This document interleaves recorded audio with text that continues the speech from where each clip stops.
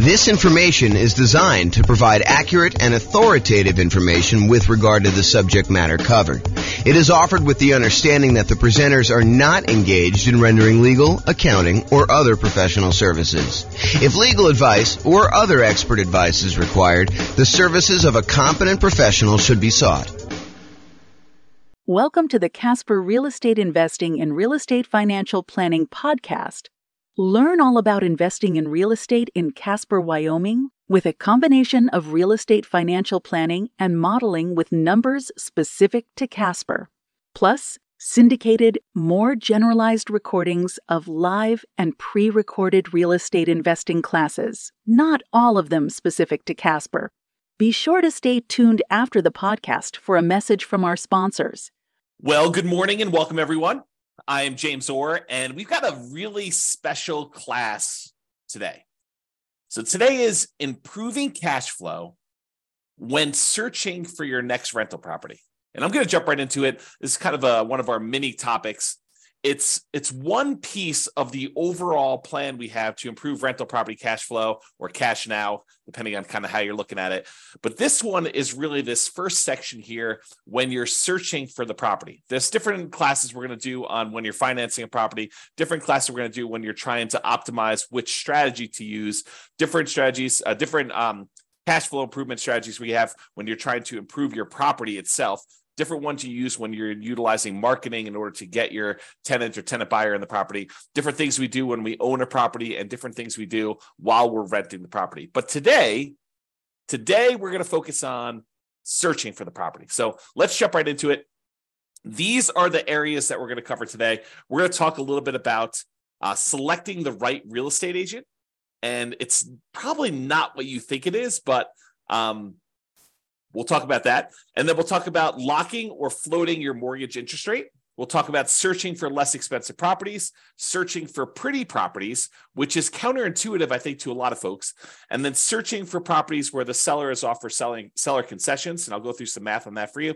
And then we're going to talk about searching for all the different creative financing strategies, like owner financing or wrap financing or subject to or assumable loans or installment land contracts or seller financing. So we're not going to teach an entire class on all those different types of creative financing, but I'm going to mention to you some of the benefits of basically searching out those creative financing strategies. So remember, the focus here is we're thinking about you as buying a rental property in the next 90 days, one that's going to move you toward being financially independent, even though prices may be really high, interest rates may be really high, and rents may be lagging.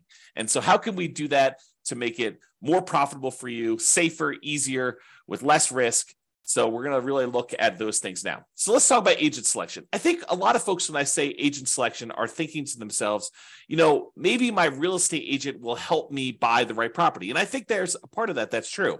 So you could go find an agent that's going to help you find a property that has a better ratio of rent to price, or a property that's going to have better rent appreciation, which overall is going to give you better cash flow in the long term, or one that's going to be in a part of town that's likely to appreciate a little bit better than another, or one that's going to help you avoid some costs or help you negotiate better and get a better price. I think all of those things are true. But one thing that I do want to focus in on is this idea that in some real estate markets, there are some real estate agents, and it's not everyone, but there are some real estate agents who will voluntarily rebate part of their commission back to you at closing. So imagine for a minute that you're going to go buy a $500,000 property, and the real estate agent is going to be paid by the seller in a lot of cases, but not always, but a lot of cases they're going to be paid, somewhere between 1.5%, 2%, 3%, 3.5%, 4%. It's all negotiated, but in a lot of cases, they're going to get somewhere in that 3%-ish range in order for helping you buy the property. And they're usually paid by the seller's real estate broker via the real estate seller. So if you think about it that way. But in some markets, the real estate agent who is helping you buy is willing to say to you, hey, look, I'm willing to pay you a rebate of my commission that I'm earning on helping you buy the property. So they may go in there and they may earn 3% of a $500,000 property, $15,000.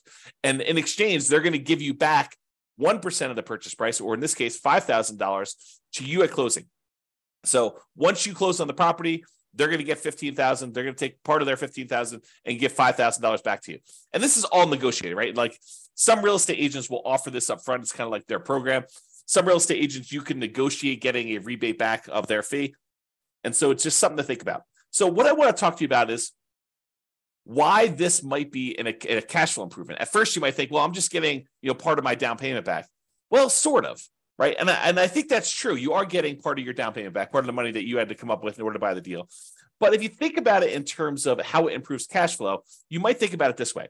So it's almost like if you got $5,000 back on a $500,000 purchase, it's almost like getting $400 more per month back for a year, plus a little bit more. I mean, $400 per month for a year would be $4,800, and you got $200 extra. So it's really like getting $400 more back. And then at the end of the year, maybe rents have gone up a little bit, and you're not, if you were $400 a month negative, then maybe rents go up a little bit, and now you're not quite as negative after that. So you could look at this as offsetting some of your negative cash flow. If you've got negative cash flow on your property, ideally, we're trying to get you to the point where we can improve it all these different ways where you have very little or no negative cash flow or significantly positive cash flow, depending on your market conditions and where you are and what you're putting down and what your strategy is and how you're doing all this stuff, because a lot of it's variable. But ideally, if you were buying a property and let's say hypothetically it had $400 a month negative cash flow, but you're able to get this $5,000 rebate back from your real estate agent, then for the first year, you're kind of break even. And then after that, maybe rents have gone up. Maybe maybe you're renting a $2,000 a month property or a $3,000 a month property, and maybe rents go up by 5%. I mean, I think that's probably a pretty aggressive growth rate, although we've seen more than that recently. But I think over a long period of time, that 5% per year is pretty aggressive. But if you got 5% on a $2,000 a month property, if I'm not mistaken, that's $100 a month. Now your cash flow is not $400 a month negative; it's only $300. And if you're on a $3,000 property, 5% improvement in cash flow. If I'm doing my math right, is $150. Now you're not negative $400, you're negative $250. So this could help get you over that first year of offsetting some pretty significant negative cash flow. Or if you have positive cash flow, it's a way to improve cash flow for the first year, if you think about it that way. Or a totally different way of looking at this, which I think is the one that most people are not finally attuned to, is you could take that $5,000 and instead of applying it directly to offset any negative cash flow or improving cash flow in that first year, you could say, I'm going to take that $5,000 and I'm going to use it to buy down the interest rate to improve cash flow on the loan I'm getting. Now, you may need the $5,000 upfront to kind of pay this to the lender when you go to closing, but you're getting it right back after you close as a rebate from the real estate agent in this example. So you may put up $5,000, buy down your mortgage interest rate, knowing that after closing, you're going to get $5,000 from your real estate agent, which could help offset the money you had to put up to do that. So how much improved cash flow will buying down the rate for $5,000, how much will that improve cash flow? Let's take a look. So this is a sheet that one of the lenders I worked with locally here, his name is Matt Weaver with Excel Financial, but he just sends over a sheet showing you kind of what rates are. And this happens to be the rates that he sent over earlier last week. And so I just pulled it up. It happens to be for a $500,000 property for a well-qualified buyer. I believe they're putting 5% down. So this one shows you, I'm not going to go into all the detail. I probably should do a whole class on how to analyze these. In fact, I think it's on the schedule for doing financing. So this one, though, shows you basically how much you had to pay in order to get an improved rate. So this shows you what your interest rate is. So if you decide, hey, look, I want to get the rate from my lender by not putting in any extra money. Like you could go to lender and say, look, what is my rate today if I don't pay you any extra points or extra fees? And they'll say to you, well, it's somewhere between 6.75 and 6.875 is what the rates were at this particular recording. And they vary all the time. And the amount you pay to buy down these things vary all the time. I should mention that too. But right now, if you take 6.875, you're going to get a small $618 credit at closing from your lender. Okay, so you'll get a credit. If you decide to pay $741, you could get 6.75. But what's interesting is if you choose to pay, a little bit more than, $4,000 and change, basically it's this $3,867 plus this $618, you can go from having a payment of, so whatever that is, $4,000, it's less than the $5,000 you're getting as a rebate. You could go from having a payment of $3,120 to a payment of $3,002. So in exchange for paying, just over, $4,400 or so, I'm really estimating. So paying about $4,400 to the lender, you can buy down your mortgage interest rate to 6.5%. So going from 6.875 to 6.5% is an improvement of $118 a month, the difference between $3,120 per month and $3,002 per month. So by going and doing that, you can improve your cash flow by $120 a month. It's not $400 a month for the first year. It's $118 a month for 30 years. Now, that might be an interesting way to improve cash flow. Because if you plan on holding this property forever, if you're not buying it with the intention of selling it to then pay off properties or do whatever you need to do there, you're basically buying this property because you know that it's going to be in your portfolio as a long-term buy and hold where you intend to pay the property off over time, then maybe buying down the interest rate isn't the worst thing in the world, and it could improve your cash flow by $118 in this example.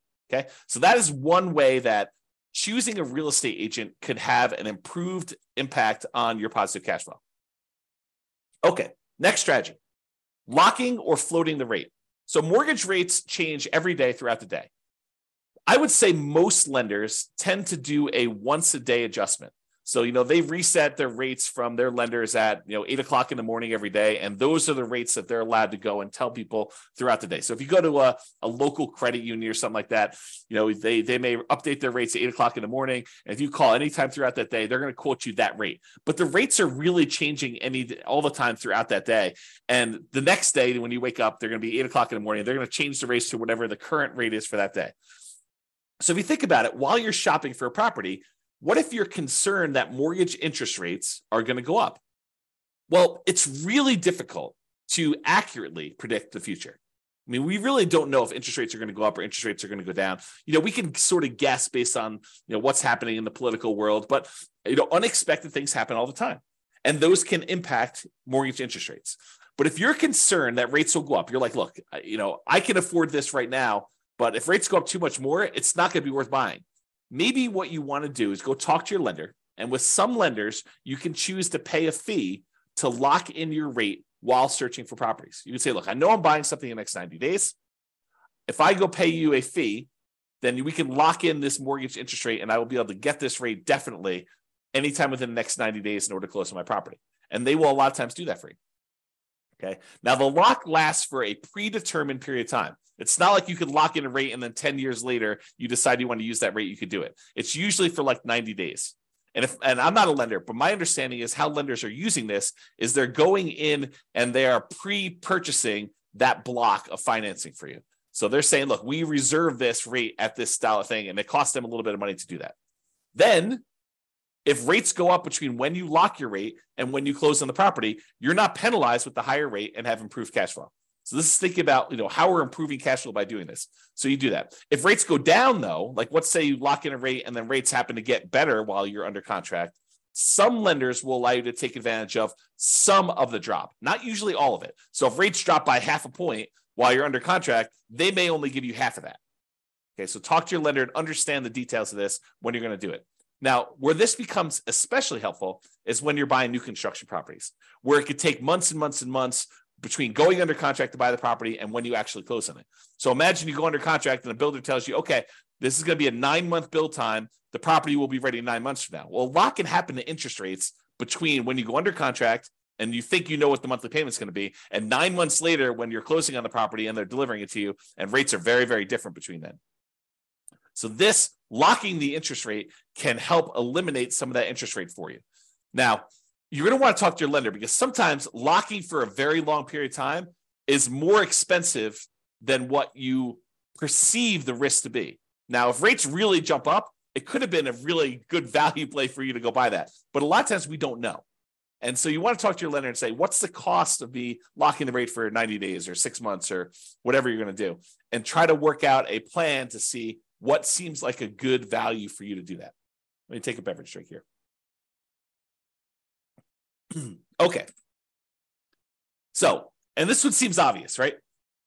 The strategy of looking for less expensive properties. In theory, you think, hey, searching for and buying a less expensive property often means that the monthly payment and the taxes and the insurance on that property tends to be a little bit lower. So if you're able to get similar rent for a lower priced property, that can improve cash flow. And I agree with that. As a really, really rough rule of thumb, for every $10,000 less of an expensive property that you buy, it saves you about $50 per month less in mortgage payment. So if you've downloaded the world's greatest real estate deal analysis spreadsheet and you've analyzed a few deals and you kind of have a feeling for, if I buy this, whatever it is, 400, 500, 200,000, $1 million property in my marketplace, and if I get this rent, I'm going to have $100 a month positive cash flow or negative $200 a month positive cash flow. You could think to yourself, okay, well, I know what a deal is at 500,000 as an example, and I get $2,000 a month rent. If I go buy a $490,000 property, well, that's going to be about $50 better cash flow. Really, really rough math. Okay. And so let's talk about where that comes from. So this is based on I'll tell you the story first. When I was a kid, my father was a real estate agent. And my father told me the really rough rule of thumb was when you finance a property, at the time this was true, $7, the rule of thumb was for every $1,000 that you borrow, it was $7 per month in payment. And so my father would be out, talking to a client, and they'd be like, how much is the monthly payment going to be on this? And so my father could, relatively quickly in his head, take the amount that they're paying, divide by 1,000, then multiply by 7 in order to get a really rough estimate of what their monthly payment would be. And this is just principal and interest. Okay. And that rule applied when interest rates were in the 7.5 to 7.625% range. Okay. A little bit higher than where they are now. Now, when I was doing real estate brokerage, I'd often give clients a really rough $50 per $10,000 of purchase price rule of thumb based on that 30-year fixed rate loan. And so that's the rule that you're getting here. And that's relatively fairly accurate between 4% interest rates and 6% mortgage interest rates for doing some really rough estimating. It's not exact. It's not like, hey, lender, James told me that if I go and I buy a $10,000 less purchase price property, then my payment's going to be $50 better. No, they actually do the math and they calculate it out. They don't use this rule of thumb. But if you're out shopping for a property, this is pretty helpful, right? You can say, look, this is about the same as this deal I was looking at before. I know what the cash flow was on that. This property is $20,000 less. Therefore, it's going to be about $100 more in positive cash flow. Really rough rule of thumb. Now, this is just principal and interest. Doesn't take into account taxes or insurance or maintenance or anything like that in there. It's just the principal and interest part of the loan, and it's a 30-year loan. And we're assuming that interest rate is somewhere in that 4 to 6% range. So, you're probably going to be a little on the higher range right now if you're in that 6+% interest rate. So it can also be used to estimate how much that cash flow changes. I kind of mentioned that. So if you're wondering where this comes from, here is the actual chart showing you how much a monthly payment is on a $10,000 loan, 30-year loan at $10,000. So it shows you, if you were getting a 2.5% mortgage interest rate, it'd be about $40 a month. Where it gets about 50 at 4.375, it's about $50 exactly. At about whatever this is, almost 6%, it's about $60 per 10,000 exactly. And you can see it goes all the way up here, like I did, all the way up to 10% mortgage interest rate. And at a 10% rate, it's, high $80 for doing that. So you can get a rough idea of what those numbers are if you want to look at them. Okay. Let's talk about seller concessions. So seller concessions is when the seller agrees to contribute some money towards your closing costs. A lot of people think of this as this would reduce how much money I need to bring to closing because it helps cover, things like closing costs or my share of title insurance or, my share of the loan costs or whatever it is. So you can think of it that way.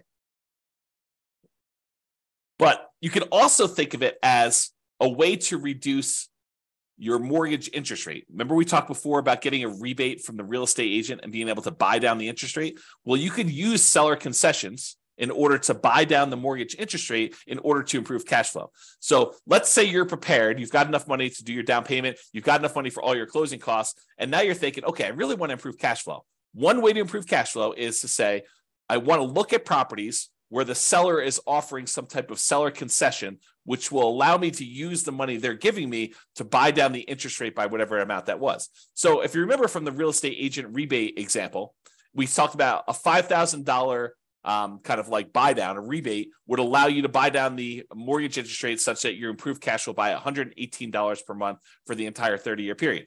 So if you're able to get a seller to contribute $5,000 toward your closing costs, you can improve your cash flow by $118 by taking that money and buying down the interest rate with it. So maybe you want to search for properties where the seller is offering seller concessions. And we haven't talked about it because we're not talking about making the offer yet, but this can also apply to when you're making an offer.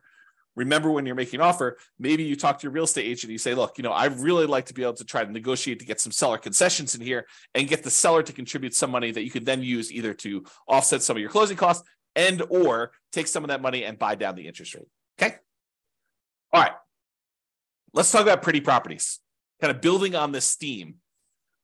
So I'm going to kind of walk you through an example here that may be counterintuitive, right? Because I think a lot of real estate investors, they think that, buying a property that needs a little work and capturing a little sweat equity is a better deal. For example, let's say you can go find a property that needs $10,000 in work, but you could buy it for a $30,000 discount. So if you think about it, you're going to go in there and you're going to find a property. It's kind of rough, needs a little bit of fix up, needs some kind of attention to stuff. But for $10,000 out of pocket, plus maybe some of your sweat labor, kind of your effort doing it, maybe $10,000 in hard cash and materials and goods and stuff like that, you could buy this property. You're buying it at a $30,000 discount, such that if you put in the $10,000 worth of work, you've captured, using sweat equity, I use captured in kind of quotes there, but you captured $20,000 in equity. You basically got $20,000 in equity by doing this work yourself and paying the $10,000 in like materials and goods and do that. So if you were going to buy a property that way, and if you were going to sell the property or eventually do some type of cash out refinance where you could take advantage of that equity that you captured, ultimately that could be advantageous to you. I will totally admit that. However, what if you have zero intention of ever selling that property? And you have no intention of actually doing a cash out refinance on that? What if you're buying this property because this is going to be one of the assets you plan to have in your portfolio long-term as a cash flowing asset that is going to help you achieve financial independence? Well, if you're thinking about it that way, does it really matter that much that you captured $20K in equity? Well, maybe. I mean, buying a property at a $30,000 discount, it does improve cash flow, right? Because you're basically borrowing less. So a $30,000 discount means that you're likely saving about $150 to $200 per month in cash flow. How do we figure that out? Well, it's that rule that we just talked about, right? It's this little chart that we showed, how much you save on a $10,000 payment. Well, if you're buying a property for $30,000 less, it's three $10,000 groups. And we estimated, in this 6.25% interest rate, it's about $60-something, low $60 a month. So times three, because we got three of these, and that's about $180, maybe $190 a month. So I'm estimating here that it's in that $150 to $200 per month cash flow range. And it depends on the interest rate, what it's going to be, okay? Because we're borrowing less, okay? That's how we got that number. But what if instead of doing that, because $150 to $200 a month isn't bad.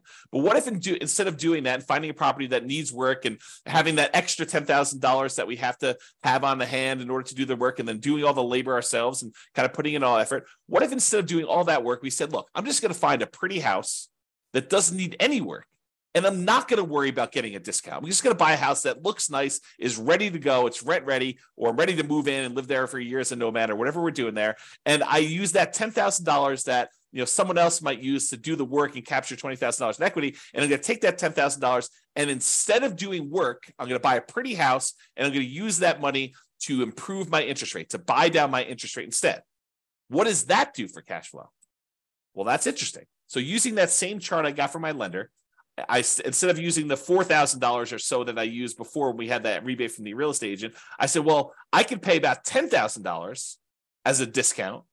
And that improves my interest rate from, somewhere in this 6.875 to 6.75 all the way down to 6%. So I bought down my interest rate for a 30-year loan for the entire duration of the loan. It's not a temporary buy down. This is a buy down for the entire loan. But I do that, and now my payment goes from $3,120 a month to $2,848, an improvement of $272 per month. Now, before, if I had done the work, I would have had more equity. But what does equity do for me? If I'm keeping the property long-term to buy and hold, it doesn't really help me at all, right? It does improve that cash flow because I bought it for $30,000 less. But instead of taking that $10,000 to capture $20,000 in equity, I took the same $10,000 and I've now improved my cash flow by $272 a month instead of about $180 a month. So it's almost $100 more improved cash flow by doing it this way. And you bought a pretty house, you didn't need to do any work. I don't know. Seems like it's something to consider. So talk to your lender about buying down the interest rate and how much it would cost and run the math and say, Is this worthwhile doing? All right, let's talk about some creative financing stuff. So I've kind of grouped all these together because you could search for properties that are owner financing, or search for properties that you could take over a loan, or search for properties where you could lease option it if you really want to get creative, or wrap financing, or subject to, or agreement for deed, or bond for deed, installment land contract, or all those different things. What I've basically done is I've grouped them all together and said, look, you can search for properties where you're able to get non-traditional financing. You don't have to go to a mortgage broker anymore and do all this. So I'm going to just very briefly, because this is not intended to be a class in creative financing, I'll very briefly run through what the differences are between these, and so you understand them, and that way you'll understand it. And then I'll kind of like make like one or two comments just on these in the terms of using this as a strategy. Okay, so owner financing is when a seller owns a property free and clear. They do not have a mortgage on it, and you go to them and say, I'd like to buy your property, but I would like you to act as the bank. I'd like you to deed me the property, and I will actually make payments to the property for you. I make payments to the property to you as if you were the bank. And then once I made the payments, you release your kind of deed of trust on the property, your security instrument, and then I own it free and clear. Okay, so that's the idea behind owner financing. Basically, the seller acts as the bank. With wrap financing, the seller is sort of acting as the bank, but they still have a loan in place. So you're going to go buy a $500,000 property, and they still owe $200,000 on that. But the seller says to you, okay, I'll tell you what, you make me a payment as if you're buying it for $500,000. I'll take part of what you pay me. I will pay the underlying loan of $200,000 that I still have, and I will keep the difference. So that's wrap financing. You're wrapping an existing loan that already exists on the property. Okay. Loan assumption. There are certain loans that are assumable, FHA loans, VA loans, as two examples, where you could go in there, and it's usually as an owner occupant, but you go in there and you formally go to the bank and say, I would like to qualify and formally assume all responsibilities for this loan. And by doing that, you're able to capture these really low interest rates we had over the last 5 years or so. So you can go find an FHA loan at 3.5% or 3% and buy it instead of getting a new loan at 6.5%. Okay, so the idea is you can go get these really attractive loans that are already out there and take them over by formally assuming them. And it could be a significant way for you to improve cash flow. We'll talk about a little downside to that here in a second. You can go in there and find a rent-to-own program. Let me take another sip here.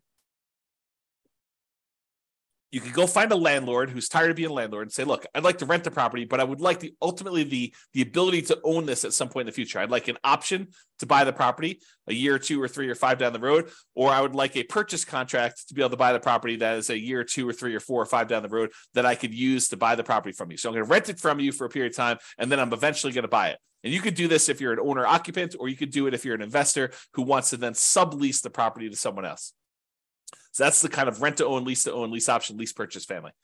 And then you have the agreement for deed, bond for deed, contract for deed, installment land contract. This is sort of like a car loan where you don't get ownership. You don't get title to the property until you fulfilled your obligation, but you have a contract in place that says, if you make these payments for this period of time, at the end of that period of time, I will then give you a deed for the property. So it's a kind of a variation on owner financing that more protects the seller in a lot of ways, because they don't give you ownership of the property until you've done what you agreed to in the agreement, whatever that is, agreement for deed or bond for deed or contract for deed or installment land contract. And then finally, subject to is when a seller deeds you ownership of the property and they leave their existing loan in place. It's sort of like a subset or variation on wrap financing. With wrap financing, you're paying the seller. The seller is usually paying the underlying loan on the property, and you're kind of like part of the money goes to the seller, part of the money goes to the underlying loan. A lot of times with subject to, you're basically making an agreement with the seller where the loan is very high loan to value. You know, you're buying a $500,000 property and the loan is for $480,000, and the seller's like, look, I'm going to deed you the property. You just agree that you're going to make payments on this loan that's still in my name, and we're going to leave that loan in place. You're not formally assuming it. You're not going to the lender and saying, I'm applying to formally assume all responsibilities for the loan. You're just saying, look, the seller is deeding you the property. You're now the owner. Deed means ownership. They're deeding you the property. Now you're making payments on the underlying loan to this that the seller has on there. And the loan is staying in the seller's name. Okay, so that's an overview of creative financing. And you can see why these might be more advantageous because, and there are probably exceptions to everything I'm about to say, but they tend to be more flexible in negotiating financing terms. If you go to a traditional mortgage broker and you start haggling with them over getting you a better interest rate, They're probably going to say, no, this is the rate we got. This is it. No, there's no negotiating. But if you go to an owner, they might be much more willing to say, hey, look, interest rates right now are 6.5, but I'm willing to, do financing at 5% or 8%. I mean, it could go either way, right? So you could possibly negotiate improved interest rate and loan terms. Okay. You could say to them, I'd like to pay you interest only for 5 years, and then I'll do an amortization schedule where I'm paying you a little bit more, including principal on the loan. You could do all that stuff with a seller if you're doing creative financing there. And then assumable loans. So you could formally assume a loan with a better interest rate than you could get now. That's really the appeal of it. These loans tend to be assumable for owner occupants only. So you're like, James, I'm an investor. I'm trying to buy this property as investment property. Well, if you're trying to do like the nomad strategy where you're moving into a property, living there for a year and then converting it to a rental, or you're house hacking where you want to live in a duplex or a triplex or a fourplex, or maybe a house that has an upstairs, downstairs, and you kind of want to live in upstairs and you want to rent out there, owner occupants still could work for those situations. You could formally go in and assume a, FHA loan, or a VA loan, because you could use FHA and VA in order to buy duplexes, triplexes, or fourplexes, or single family homes. And you could go in there and buy a property like that and be able to assume a loan like that. Now, you're taking over their current loan balance. So if they bought this property, 5 years ago, and property values were worth $400,000 5 years ago in your marketplace, and now they're worth $500,000, and they paid down a little bit on the loan over the last 5 years, they may only owe, $340,000. But the property's worth $500,000. So the trick is you can formally assume a $340,000 loan, but you still got to come up with that difference between what they're selling to you for, the $500,000 and the $340,000. So you need to come up with a lot more than 3.5% down or 5% down. So you have to formally come up with $160,000 as a down payment in order to be able to assume that loan, which makes this much more difficult to implement. Okay. So maybe you could structure it where you can get the seller to agree to some type of owner financing, but a lot of times the lender will not want you to assume a loan with owner financing with a seller second mortgage in place either. So you want to talk to about that. All right. So those are all the strategies to use when searching for properties. And optimizing cash flow is not something you only focus on after you own the property. A lot of people think, I'll worry about optimizing cash flow after I bought the property. Well, you're eliminating some of your choices and options if you do it that way. There are things you can and maybe even should be thinking about when you're searching for properties to improve your overall cash flow. And better to take a more holistic approach and optimize at all the different various stages rather than just when you're trying to optimize for rent. So that's it. That's all I got. This has been James Orr. I hope you've enjoyed. We will do the other sections, the other kind of like stages for improving cash flow in other mini classes. So stay tuned for those. Bye-bye for now. With home prices up, mortgage interest rates up, and rents up, but not quite enough to counteract the higher prices and interest rates. Cash flow on rental properties in Casper is harder than ever. Book a call with the Real Estate Financial Planner to apply our proprietary 88 strategies to improve cash flow on your rentals. See the show notes for a link to schedule your call and improve your cash flow today. If you're a real estate agent, lender, or professional in Casper that wants to help our real estate investor listeners, consider reaching out to learn about collaboration opportunities with this podcast.